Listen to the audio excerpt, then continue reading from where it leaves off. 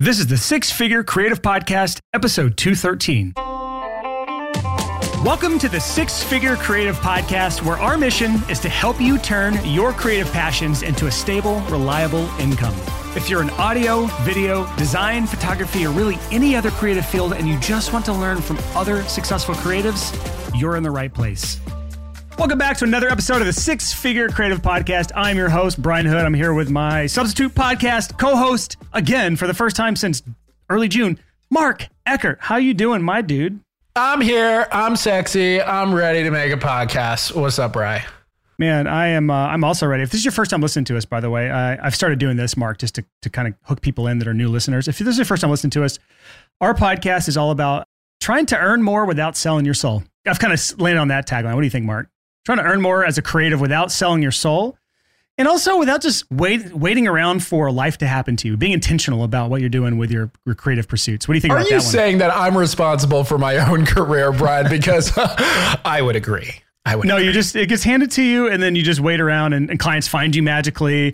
You're trying to tell me I'm not just going to wake up one day and then make it. Are you saying that, Bri? Are you saying that? I think you're saying it, people. What is this bit you're doing? I don't like it. I don't know. You like it. You laughed. I miss having someone on to just real-time feedback. Because I've been doing a lot of guests lately, which is why you haven't been on the show. Also, you've been going through crisis yourself a little bit with business crisis after. I'm acting like the ship's going down, but it's not. It's just as business owners, problems come up. When you invest well over $100,000 into a new tech platform, it's going to be, things will go wrong and then they'll go right. And that's okay. Yes. But going back to your question, I've been good, man. I was trying the new podcast intro and it got dragged out, and I'm just doing it with a co-host is a lot different than doing a pre-intro by myself before a guest. But yeah, going back to what you asked me before, how I'm doing, I've been very good. I have been doing a lot of interviews lately, and we were talking about this off air a little bit. We didn't get to go into the details of it. Me and my wife just booked one-way flights to Bali, and we are looking forward to doing some digital nomad life. Have you done the digital nomad life thing where you're traveling and working? Back in 2017, I did. Shira, my wife, and I were thinking of doing that in maybe next year or something. We talked about potentially Croatia. I think that would be dope. We were there in September, and it was absolutely gorgeous. And there was some billionaire's yacht who I think it's actually been impounded now because it was a Russian billionaire, and all their Russian billionaires' yachts have been impounded at this point, been seized as property, holding it. Well, I remember years and years ago when I was a young lad approaching freelance life, I read Art of Nonconformity by Chris Guillebeau. Never read it, but it sounds like a book I'd probably be into. Yeah, he's great. He's traveled to every single country in the world before age 35. I remember that. That's where I had heard about him originally, was that whole travel. I feel like that's at a certain point, you lose the joy of travel when you're just trying to hit all the damn countries, no matter what. But you know what? Very few people can say they've done that. Yeah, I mean, I definitely just getting comfy in a country. But yeah, I definitely got obsessed with traveling for a while. I mean, I still am, but yeah. Yeah, the interesting thing is, man, I've been running a budget for this, and we're in a very expensive city here in Nashville. So our just food alone, we spend a lot of money on just groceries, on restaurants, eating out, and just other frivolous things like ordering things on Amazon on a whim. And so if we actually take away those things, a lot of the frivolous spending we do here in Nashville, just existing in Bali is actually cheaper than existing in Nashville. So we actually save money while we're over there. Our flights cost me $44 because I use Chase Rewards, Ultimate Rewards points that I've been saving up for our flights over there. So we didn't actually have to spend really any money on our flights over there. So obviously I'll update this as this happens, because it's going to be about a month and a half from now, from the time we record this episode, before I'm out there. I'm really looking forward to it because I just need a shake up in my life as far as routine. Well, last thing before we get into the main topic of the episode. Oh yeah, we do talk about stuff other than BS on this podcast. But I have put literally all of my expenses, both personal, business, everything on my Chase Sapphire. And it's been great because I'm just racking. I don't even know the next time I'm going to have to pay for a flight, which is that's really nice. That's a cool hack. Just to continue on that thread, I actually just got two new Amex Gold cards, one for business, one for personal. I got them the same day, and they had a total of 200,000 Amex points as a bonus for signing up. Wow. So once I hit minimum spend on those, which will be probably next month, I will have another 200K in points to spend on hotels and other things while we're down there. So again, I will likely not have to pay for any flights or hotels for the entirety of our trip. What's funny is all of this stuff is like available to everyone. Like it's just when you kind of learn about like how to hack it, it's just which credit cards to get and like which to put your expenses on. And then also being smart with your money. Cause like I grew up in like Dave Ramsey world. Dave Ramsey would never be like the guy who's like, I went to Bali on miles, you know, because my credit card, if he were dead, he'd be rolling in his grave right now, just talking about the strategy of that. But I pay off my balance every month. So I'm not like in massive debt here doing this stuff. But anyways, yeah, I'll talk about it more. But there's plenty of people online to learn from. And like, once you watch one YouTube video on like credit card miles and which cards to use and how to use them and how to get the most points for your money for your miles, like once you watch one video, YouTube starts recommending tons of them to you. So it's like really easy to become an expert in that in like a week. They're just giving flights away, dude. Yeah. Well, let's dive into the episode today, man, because I don't think much of our audience is going to care about what we're talking about right now. But this next topic might actually be helpful for you. We're going to talk about something. We're going to take absolutely no credit for this topic. We're going to be reiterating something that's been talked about by someone else. It's a framework that was created by an author and just, I guess, now internet famous person, Alex Hormozi. He came up with something called the value equation. And we're going to be referencing a specific image, which is the actual like illustration of this image that he uses, that he created. Go to our show notes at sixfigurecreative.com/213. That's the show notes page for this. We'll have that image like front and center so you can see what we're referencing here. If you're on YouTube, you'll see the screen share in a second.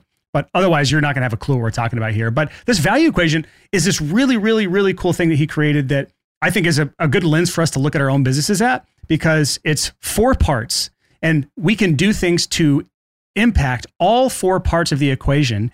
And the better each of these 4 parts are in our businesses, the more healthy we are as business owners. And as freelancers, the predominant part of our audience is freelancers. We never think about these things, especially like the last 2 we're going to talk about. So there's 4 things we're going to talk about in this equation. But anyways, let me bring this up for screen share for anyone who's watching on YouTube right now. Shout out to our YouTube viewers. This is the value equation. Alex Hormozi, by the way, is someone who he's got the book $100 Million Offers. That's where this illustration comes from. And the whole premise of this guy is he gives away everything for free. He has like a course for $100 Million Offers he has for free. You don't even have to opt into it. I think you can get to that by going to acquisition.com. He's like one of the most successful people I follow in the online business space. I don't know about you, Mark, but like as far as people that's putting out real content from the trenches of like running big business.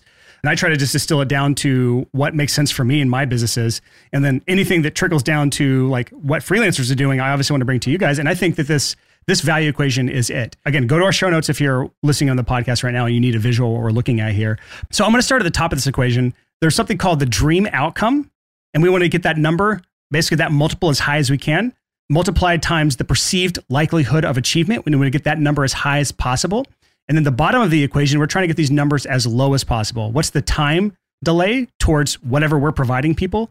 And what's the effort and sacrifice for what they're going to have to do in order to get what they're trying to get from you? Now, this sounds very heady right now, but we're going to give some specific examples right here. I want to start with dream outcome. Mark, we were talking off air. We talked for probably like 20 minutes about this whole concept and how it applies to our own businesses and how it applies to our audience. But dream outcome is one of those areas that I think most people fail miserably in the freelance community at thinking about this specific thing and how it pertains to their business. And what I mean is like, if you're a freelancer, there's different levels to what you provide. A specific example is like, if you're a photographer and you provide headshots, for you, you're looking at this number, you're saying, oh, I provide headshots. That's my dream outcome. And unfortunately, that's not the reality of the situation. Like the dream outcome that they have is they're trying to feed their egos and look as professional as possible, or they're trying to appear as professional as possible so they can get hired somewhere, or so that they can sell more courses if you're doing photography for like course creators, or so they can get more clients and show up as more professional. That's their dream outcome. And you're just a small cog in the machine. Going to something like wedding photography or wedding videography, the dream outcome is like capturing every special moment of the event, this like biggest moment in your life. Your dream outcome is making sure you don't miss a single moment. Going back to our audio world, me and Mark come from a music production background. A lot of cases, our world is abysmal at this. When we look at dream outcome of what we're providing our clients, we're like, we'll make your song sound good. No, great, Brian. It'll sound great. Great. We'll make it sound great. Or like a master engineer, we'll make your song sound like just a little bit louder than it was before, maybe a little bit more clear. It's not really thinking about the next step. So that what? What are they trying to achieve beyond the actual deliverable that you're giving them. And we've talked about this. I've beaten this horse to death on the podcast, but as freelancers, as creatives, we do not sell services. We sell outcomes. We are providing an outcome to people. And when we talk about the dream outcome, this part of the equation right here, I would highly encourage anyone to think 1 to 2 to 3 steps ahead of what it is that you're doing. Because whatever it is we provide as freelancers, as creatives, it is usually a means to an end. We provide services so that the business can be more profitable in some cases. For other people, it's so that I can self-actualize, so that I can finally have this big goal that I've always wanted to do. I've always wanted to put out an album. I have no professional aspirations, but I wanted to pass this from generation to generation to my friends and family. Or I wanted to look big and impressive to my friends because I need to feed my ego. That's the dream outcome for a lot of people. And the better you get at understanding that, the better you're going to be at selling, at marketing, at getting clients, at attracting people to you. And I've been talking for like 30 minutes here. So Mark, take it from here on this, because I feel like you have a lot to add and I have not been giving you the chance to talk today. So I apologize for that. Yeah, like what the hell, man? You know, I'm here. I show up on time. No, I'm kidding. No. It's been like 2 months, man. You got to earn your spot back, man. Come on. You stop it. No, I mean, so I think the big thing is if you are a freelancer, typically you're really good at one craft. That's kind of what's going on. So, you know, if you're a wedding photographer, you're a photographer and you've decided that you like working with wedding clients, like people who are getting married. If you are, you know, going back to the audio world, if you like making music, but you don't really want to be an artist, you would be a producer or, you know, something else. And so you like putting the music together. So that's kind of what you decide to be. Well, the thing is, value, like if you think about the idea of value, what is that? It is just an exchange. You get something for money, and that is the exchange that happens, right? So you're going to pay somebody to do something for you. You're going to get this end product. That's the value exchange, and you should be happy. Well, if you're a freelancer, you're really just one step in that entire process. And, you know, I'll go back to the audio world real quick. If I'm an artist, I want to have a kick-ass song out. I want to have a lot of streams. I want people to know my name in the streets. Well, okay, I need to write the song. I need to record it. I need it produced. I need it mixed. I need it mastered. I need a great PR campaign. I need connections in the streaming world. And then I need a whole process to make everything happen smoothly. If I'm getting married, I need a photographer. I need somebody who makes the cake. I need the band. I need the wedding venue. I need all of these different things. And all of that comes together to create the dream outcome. So really, you're going to spend your entire life becoming obsessed with the craft and being the absolute best at it. And then you need to humble yourself to realize that you're just part of the pie. So you always have to have that in mind when talking to a client, is knowing your place. Now, what is great for this sort of thing, and we can talk about the other parts of this equation, but how could you make it easier? Could you fulfill other parts that kind of help create that dream outcome? And the more you can do, and the more you understand your place in that overall vision that the client has, the more value you have. So that kind of relates to the dream outcome. Brian, does that kind of make sense? On episode 206, we had Ryan Kroll on, and he does video production for corporate clients. One of the things he asks his clients when he's talking to them is, do you already have the process dialed in of what you're trying to do, and you just need a butt in the seat in order to accomplish this thing? Or do you have no idea what you want, no idea what you need, and you need a partner to help you put the entire project together? The clients who just need a butt in the seat, that's not his client. The clients who need the entire project mapped out and planned out and dreamed up and how it ties back to the big picture goal, that's where he fits into the equation there. And that's where he has to help them come up with the dream outcome and how it ties back to their business. So that is a really good example. If you go back to listen to the episode, I'd encourage anyone here to listen to it. That is a really good example of understanding the bigger picture and how your small piece of the pie plays into the dream outcome of your client. In the case of the corporate client, they want more profit. So everything about the video project has to lend to that. Even if you provide a single service and you think you're talking to one, audience persona, the person that you would like to work with, even they may have different dream outcomes. I mean, if I'm producing and I'm working with an A&R, like an A&R gets me on the gig for a major label project. Well, their entire thing is they need to appease whoever is above them because it needs to be, pretty little risk. The artist needs to be excited. It needs to just be a smooth scenario. It's all optics. It's dumb. It's funny that in your case, the dream outcome is to just look as good as possible as the PR agent. That's their actual dream outcome. Exactly. But, on the other side, if somebody is working a 9-to-5 at a bank and they just want to make a record, they don't care about necessarily becoming a star. Like their whole thing is like creative tourism. Like they need a break from like the rest of their life. They just want to feel like they're part of the musical process. So it's not about being a dick and getting like the right cut and like just really pushing them. They just want to be a part of the process. And I think that's part of like learning studio etiquette. I know, again, I'm really talking like audio stuff, but it could be the same for a wedding photographer versus my buddy Colin, who just did a gig with Adidas. There's different dream outcomes, even if you think you have one kind of client. Yeah. And I think this is the way like people who really think about this dream outcome thing, these are the people that accidentally fall into an agency. They start to accidentally build an agency up. This is a lot less common in the music world, but way more common in video, photography, and some of these other creative worlds where they start actually creating agencies, marketing agencies, because they start to think of all the pieces of the pie that need to be provided in order to get the dream outcome. You realize that for that business that wants the video done, they actually need a copywriter. They need a videographer. They need a project manager. They need somebody to run Facebook ads. They need somebody to create all of the graphics for that, a graphic designer for that. So now they've all of a sudden created this partnership of all these people and accidentally created an agency.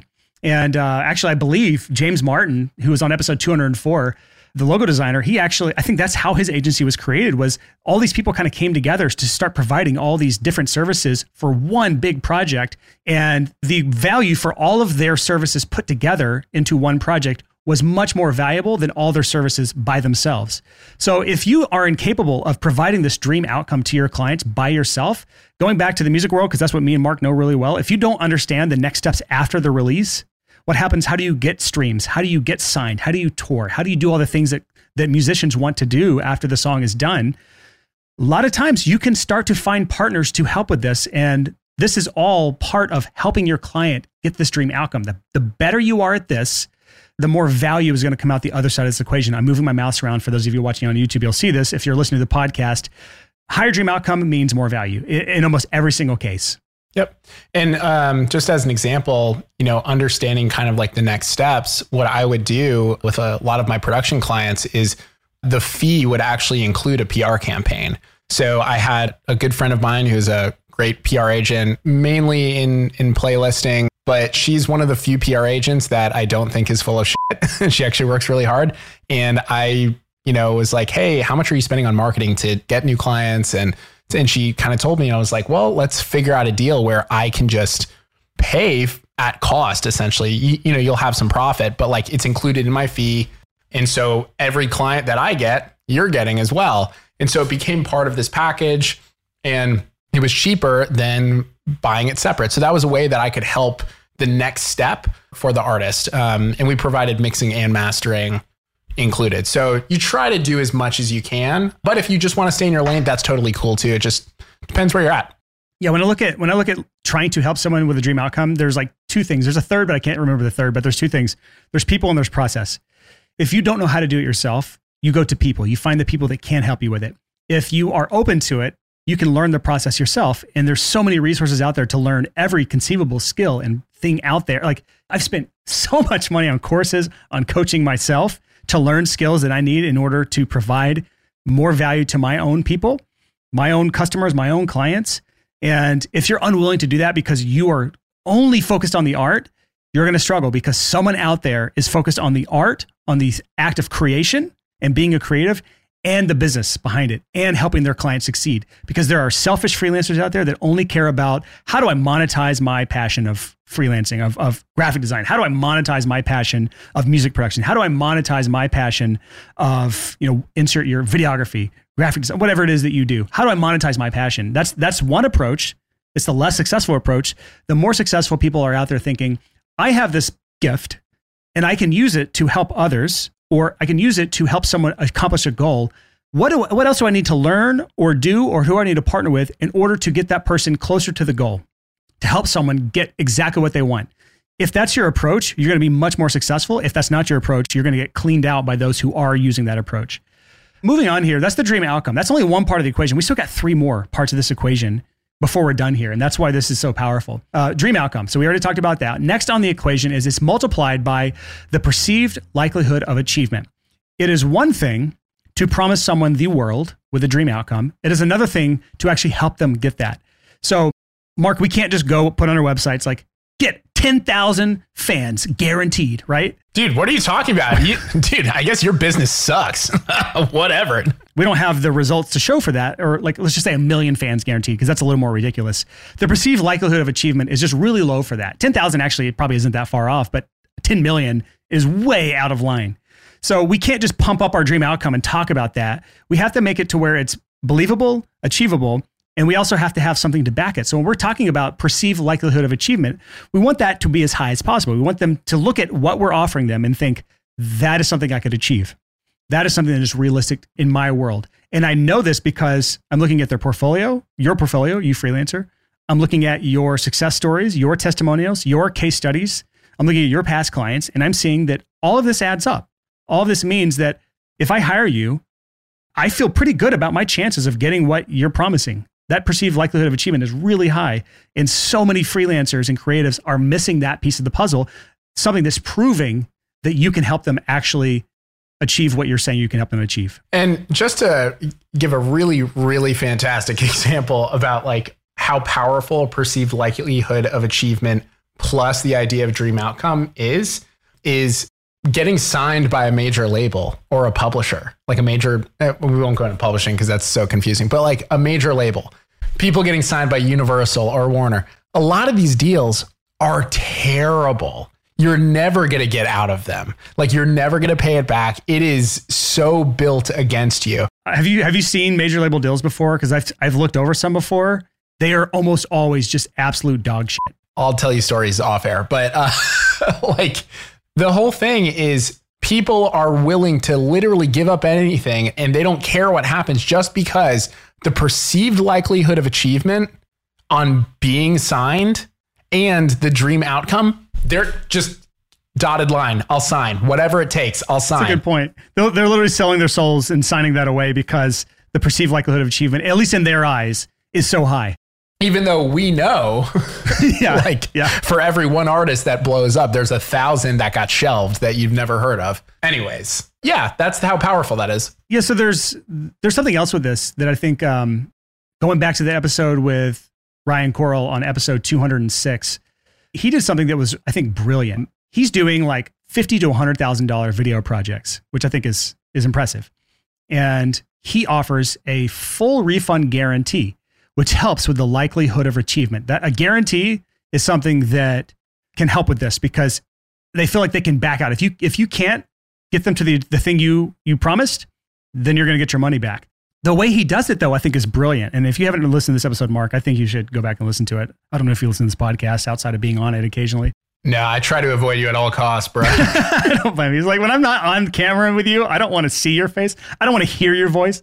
Not pretending that we don't talk on the phone all the time. Brian's my therapist. All right, so here's what Ryan does, and this is why he can offer refund guarantee. He doesn't offer the refund guarantee on the $50,000 to $100,000 project. What he does is he sells them a $2,000 like half-day workshop. And so this is what he does with his clients.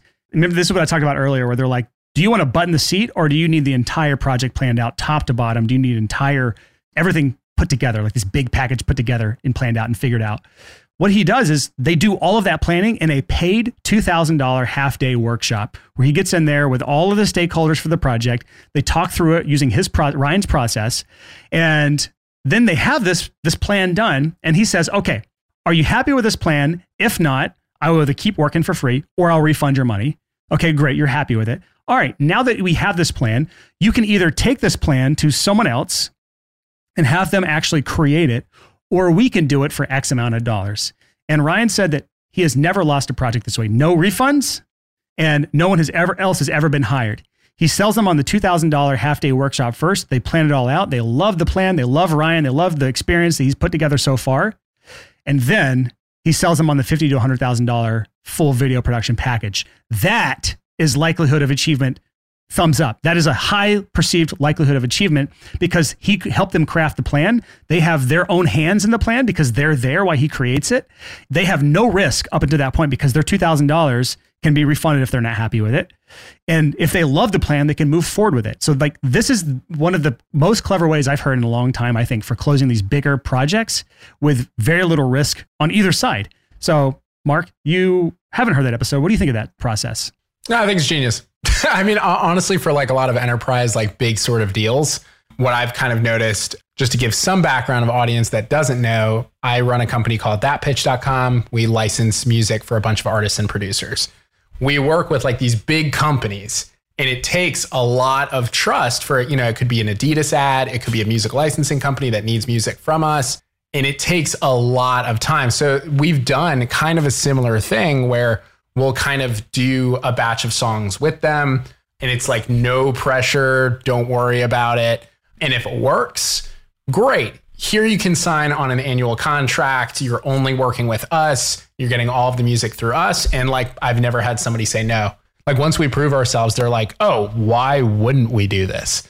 I really, really love how he has it more systemized, whereas I'm kind of just like sort of figuring it out. I love that. That's really cool. To increase the perceived likelihood of achievement, it also comes down to just any conversation you have with them. Do they feel like they can trust you?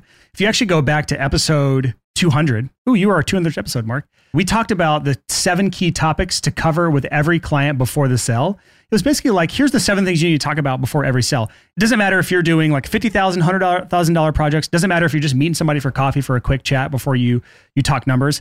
Like these are the 7 things you need to talk about for every project. And if you talk through those things, not only does it help you understand whether or not they're the right fit for you, which is a very important part of the equation, it helps them understand if you're the right fit for them, and it increases the perceived likelihood of achievement because you've covered all the bases. Those 7 steps or those 7 key topics are a huge part of building trust and credibility.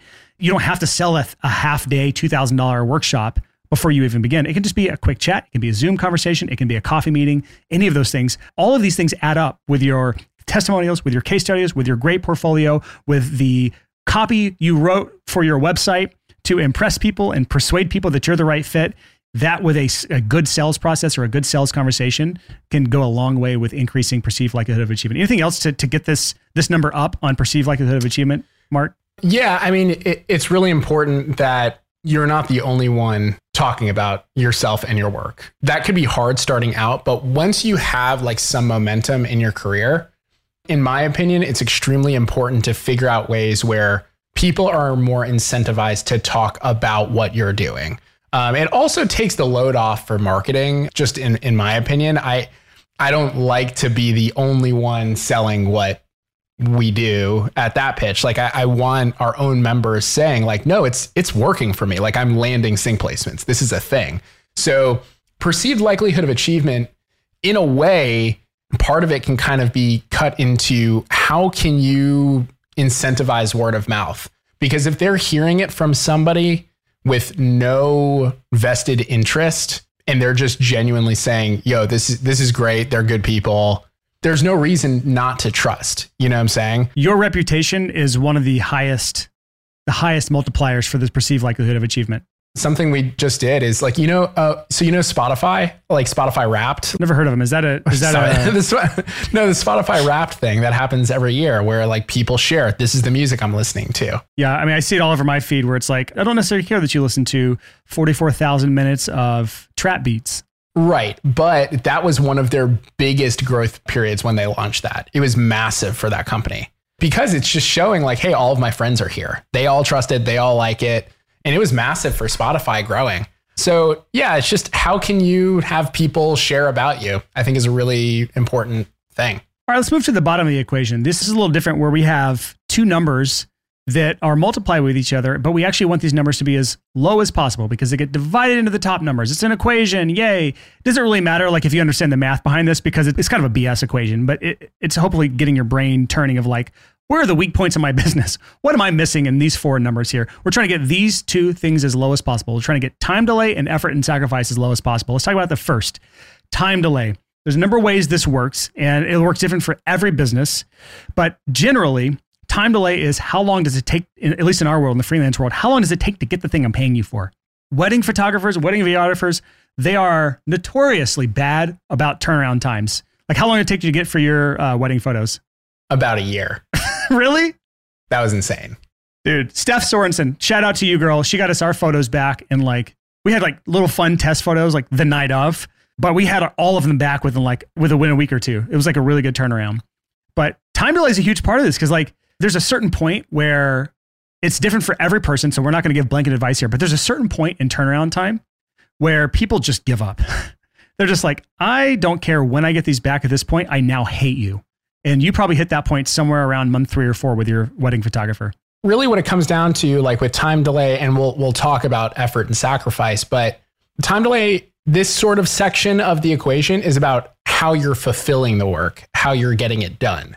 So the dream outcome and perceived likelihood of achievement is what you can market. Like this is... It's about promises, big promise. I will make you $1 billion guaranteed. Just come on down to my shitty blog. Yeah. But like once you're on this side of the equation, it's like, okay, you're actually doing the work now in a way. So the time delay, it's like, yeah, she was great. She was super cool, really nice. Everything went great. Like the photos were awesome. By the time we got it, like, why are we sharing it? It's great, but it's just like, it would have made a lot more sense the month of. Yeah, we were still on our honeymoon when we got our photos back. Yeah, it's like we got some test photos, great, but it's like it took forever. So and this again goes to when people talk about you and building a reputation, it's like, oh, I will say yeah, she was great. She did a great job. She was super cool. Had a great time. It took forever for us to get our photos. Yeah. And this also goes to like the little interactions, like how fast do you get back on emails? Like you don't need to reply back in 10 minutes, but like within 24 hours is like a reasonable time to expect to hear back from someone. But the real thing that time delay is for is if you are solely responsible for this dream outcome, what's the time delay before they get that outcome? Or in some cases, like, I have 2 software companies. So I'll give one example for FilePass. How long is the time delay before they have their first big quick win? In which, in our case, it's when a payment comes through and the file gets released automatically without being there. It's a magical moment. So how long does it take for them to get in our software and have that magical moment? That's the time delay between maybe not the dream outcome, but a portion of the dream outcome, just a quick win, a taste of the dream outcome. So for those of you who have like an ongoing project with someone where it's never ending, maybe you're on a retainer, how long before you get that first win, that first like, I can see the possibilities now. It's in my bank account. Yeah. I remember back when I hired my first agency to run ads for me. And I was spending at the time probably like $10,000 plus $15,000 a month on ads. And it took them a really long time to dial things in better than I was doing myself. And so the time delay was really long. And they did not stay for very long because even by the time they got it to where it was not losing money on my campaigns, it was still barely treading water. So it was just like, none of this equation was doing well for them. That's where I've been every time I've hired a marketing agency, even if it's like somebody who really knows what I'm doing. It's like, by the time they have it dialed in, it's like, were they doing it better than how I do it? You know what I'm saying? So it becomes just like really expensive to not be involved. Yeah. And again, that's not necessarily a creative freelance position, but it kind of, you could argue that it is. I don't know. I ran ads when I was just producing. I ran a shitload of ads. So yeah, well, I'm just saying, like, we don't have ad managers to listen to the show. As far as I know, if you are, let us know, and I'll start representing you in our what I think about when I think about this audience. But it's still like a freelance position that we hired for, and it was not fulfilled very well. So like this stuff, it's still the same, where it is a service provided, and the time delay to the quick win or any win, aka profitability, was just not there for me, and I ultimately moved on and brought it back in house. So one more thing to talk about before we move on time delay is revisions. Because as freelancers, like, I think most of us have to deal with revisions in some way, especially if we're doing like a final product that gets approved by the client and then we're done. We usually have to go back through rounds of revisions. I will say in my past, I've not been the best with this. I've not only not been the best, I've probably been near the worst. Yeah. The reason is like, and this is all part of time delay, where like, if you're dragging your heels at any point, you are not helping your business. You're not creating value. You're taking value. And so there are times where like, once I got past a certain point, I'd slow down how fast I got revisions back. And this is, man, I would never say this publicly outside of me just wanting to be open here. But like, I would get to a point where this is not me, Brian, currently. This is Brian in the past. So I'm exonerating myself here.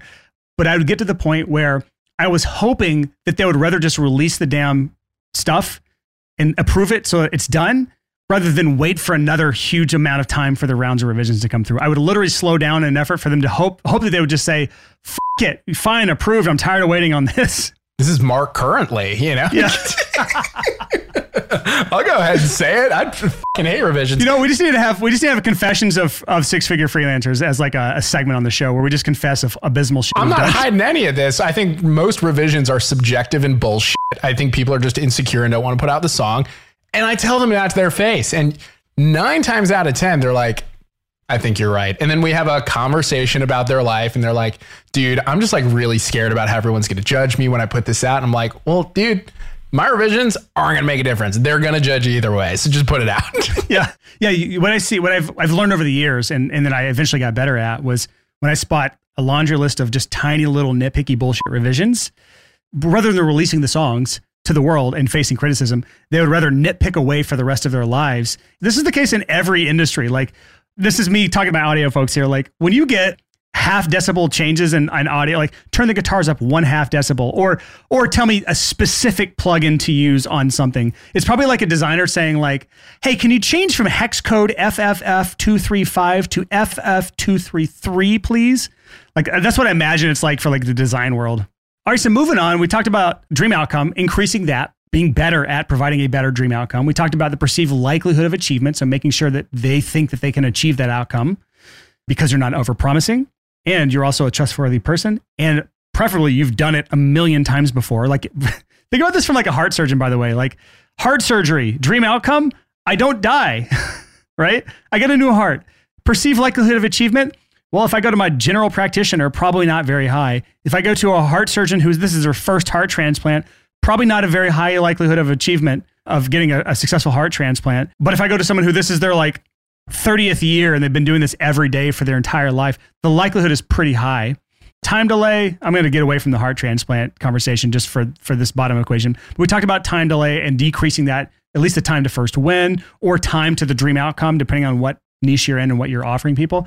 Now we got to go to the last part here, and effort and sacrifice. This one is one I think people don't think too much about. And to be honest, this is the one that's probably least relevant to freelancers, but it's worth at least considering, because effort and sacrifice is what sort of effort and sacrifice is the client supposed to have to go through to get the dream outcome. And as service providers, typically we're doing everything for them. So there's usually very little effort and sacrifice, but there are bits and pieces of it here and there, and every industry is different. We were just thinking through off air, like in the wedding photography industry, like we were talking about this because this is one, either you've been married before or you know a wedding photographer, because there's a million of them. Effort and sacrifice. What sort of effort and sacrifice has to be done to get my dream outcome? All the photos for my wedding day. And I look to the time where like everyone's outside and the photographer's trying to wrangle everyone in for photos. Our photographer was amazing at this. She ran the show. Everyone listened. We got in and out. It wasn't this long, drawn out process. But I've also been in wedding parties where the photographer was awful at this. And they did it at the wrong time of day. They missed shots, so they had to call people back to get them back in line. Everyone's sweaty and hot. Everyone's miserable. Kids are crying.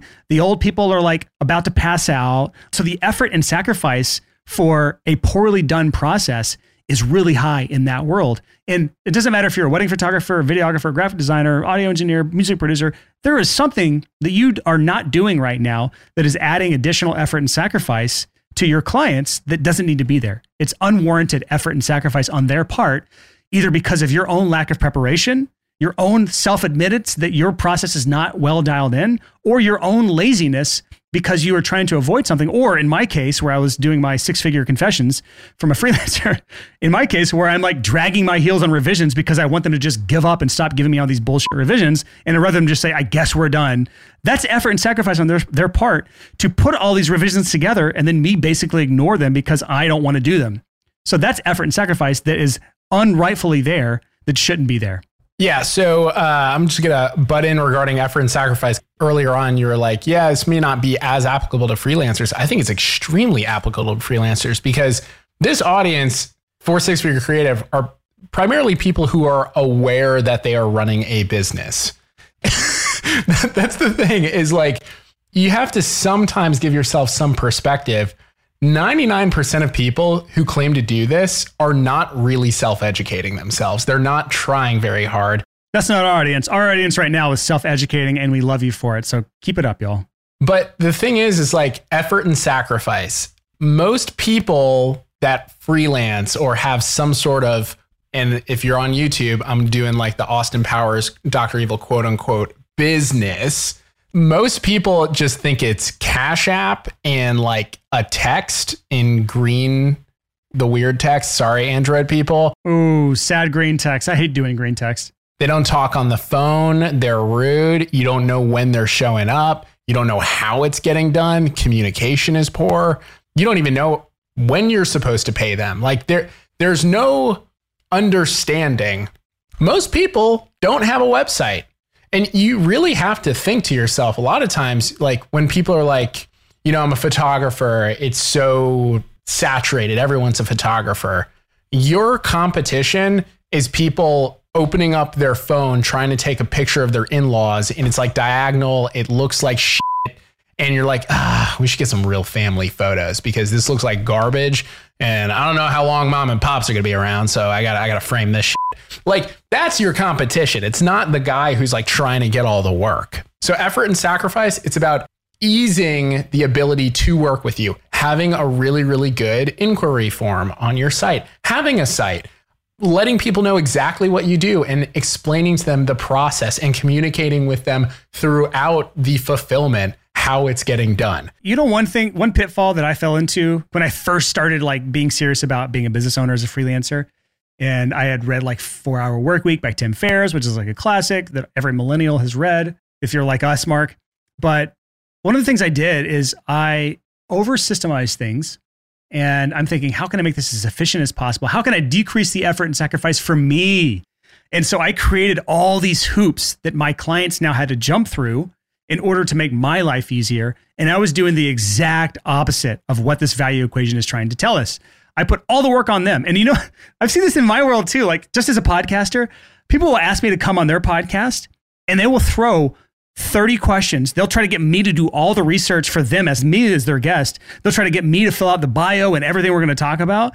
And I'm like, no, I don't want to do that. Like I'm already showing up to your show, providing you for content. And I know from my guests, I don't have them jump through any hoops. I don't put any effort and sacrifice in the way. I want to make it as seamless and easy as possible because it is a pleasure to have you on my show.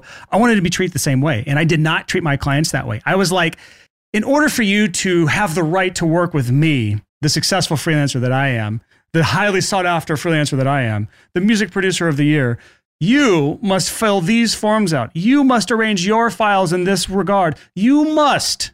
You mustn't. You shall not. And then I will get paid. And that was the exact opposite approach of what it should have been. Yeah. So like for music licensing, that's kind of like the big thing for artists and producers is if you want somebody to pay to use your music in a video, it's extremely difficult right now. You have to have a bunch of contracts, invoices, a bunch of copyright, legal stuff signed. And like what we're solving is like you just upload a track and then we handle everything from there and we just tell you exactly what to do. So like if you look at Amazon, like the novel concept of clicking once to buy, that is massive. Like that increased their sales dramatically. And it's because they just made it one less click. Yeah. Look at the time delay thing too. 10 years ago, it was like a week to get a package.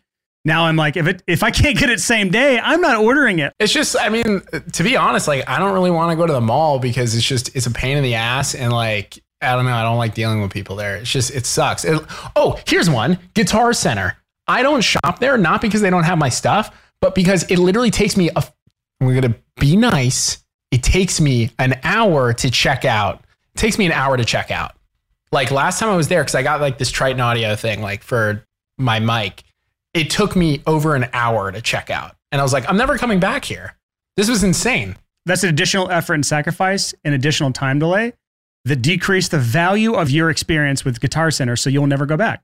And I can't blame you for it because it's kind of an antiquated model unless you need their help with deciding something, which by the way, there's plenty of people on the internet who can offer their help in a 3-minute YouTube video versus going into the Guitar Center and having some minimum wage guy tell me like, here's what I think about this device.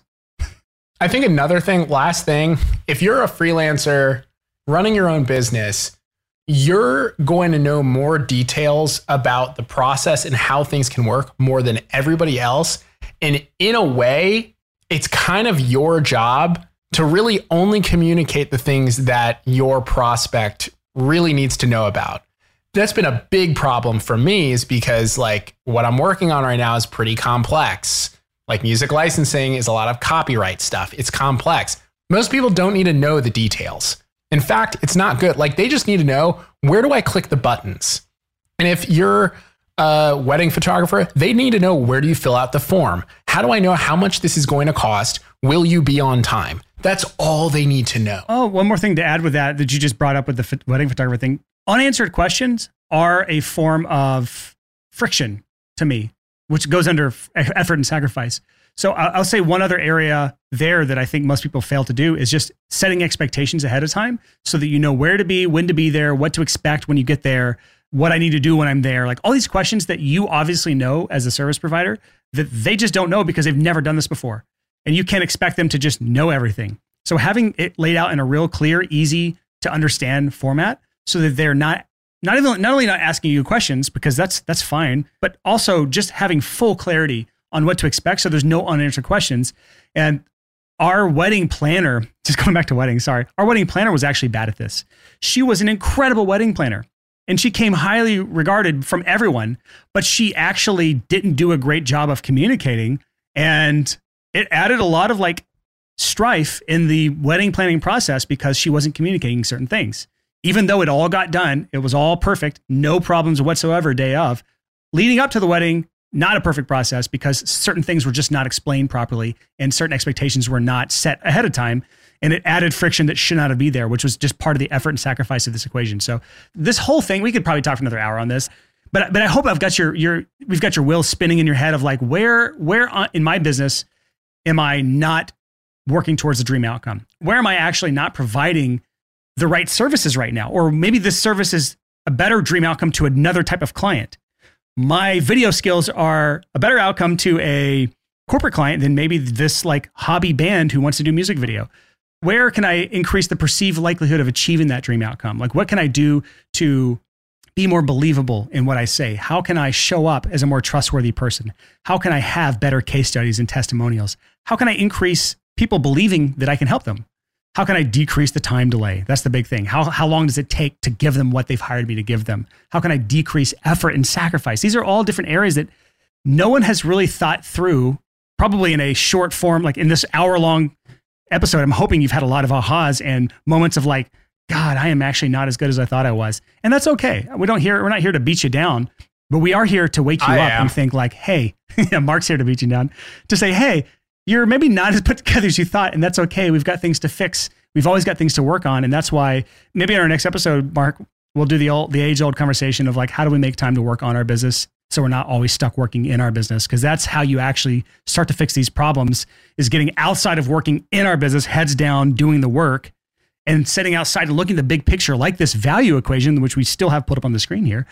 This value equation that to fix all of these things, I have to work on my business, which means I have to have time to do all these things. So maybe that's our next conversation, Mark. What do you think? I'm down, bro. You just invite me back on. I show up. All right, everybody. Well, thanks for tuning in for this episode. Wait, that's a pet peeve of mine, tuning in. That's like from television when you actually turned dials on the TV to tune into the frequency, which is wildly antiquated. So I'm going to delete that from my vocabulary. Thanks for opening whatever app you're on and listening to the show. If you're on Spotify, do me a favor and actually leave a rating. You can leave a rating on the mobile app on Spotify for podcasts now. So that helps us out. And otherwise, just keep listening on whatever app you're on and know that we love you.